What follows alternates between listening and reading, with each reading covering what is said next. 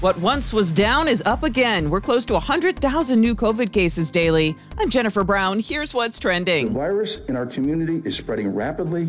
It's spreading everywhere. It is spreading very intensely. He's the top doctor for the city of Houston, and he warns Texans your chances of getting through the pandemic without being vaccinated or infected are zero.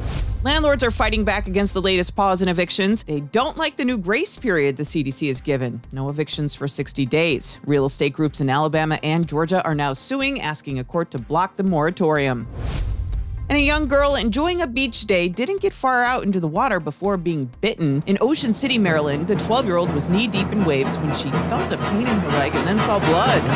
She needed 42 stitches. The doctor who treated her says it was a shark bite. Local marine experts aren't so sure. They say shark bites are rare, but don't know what else it could be. Okay. Denial.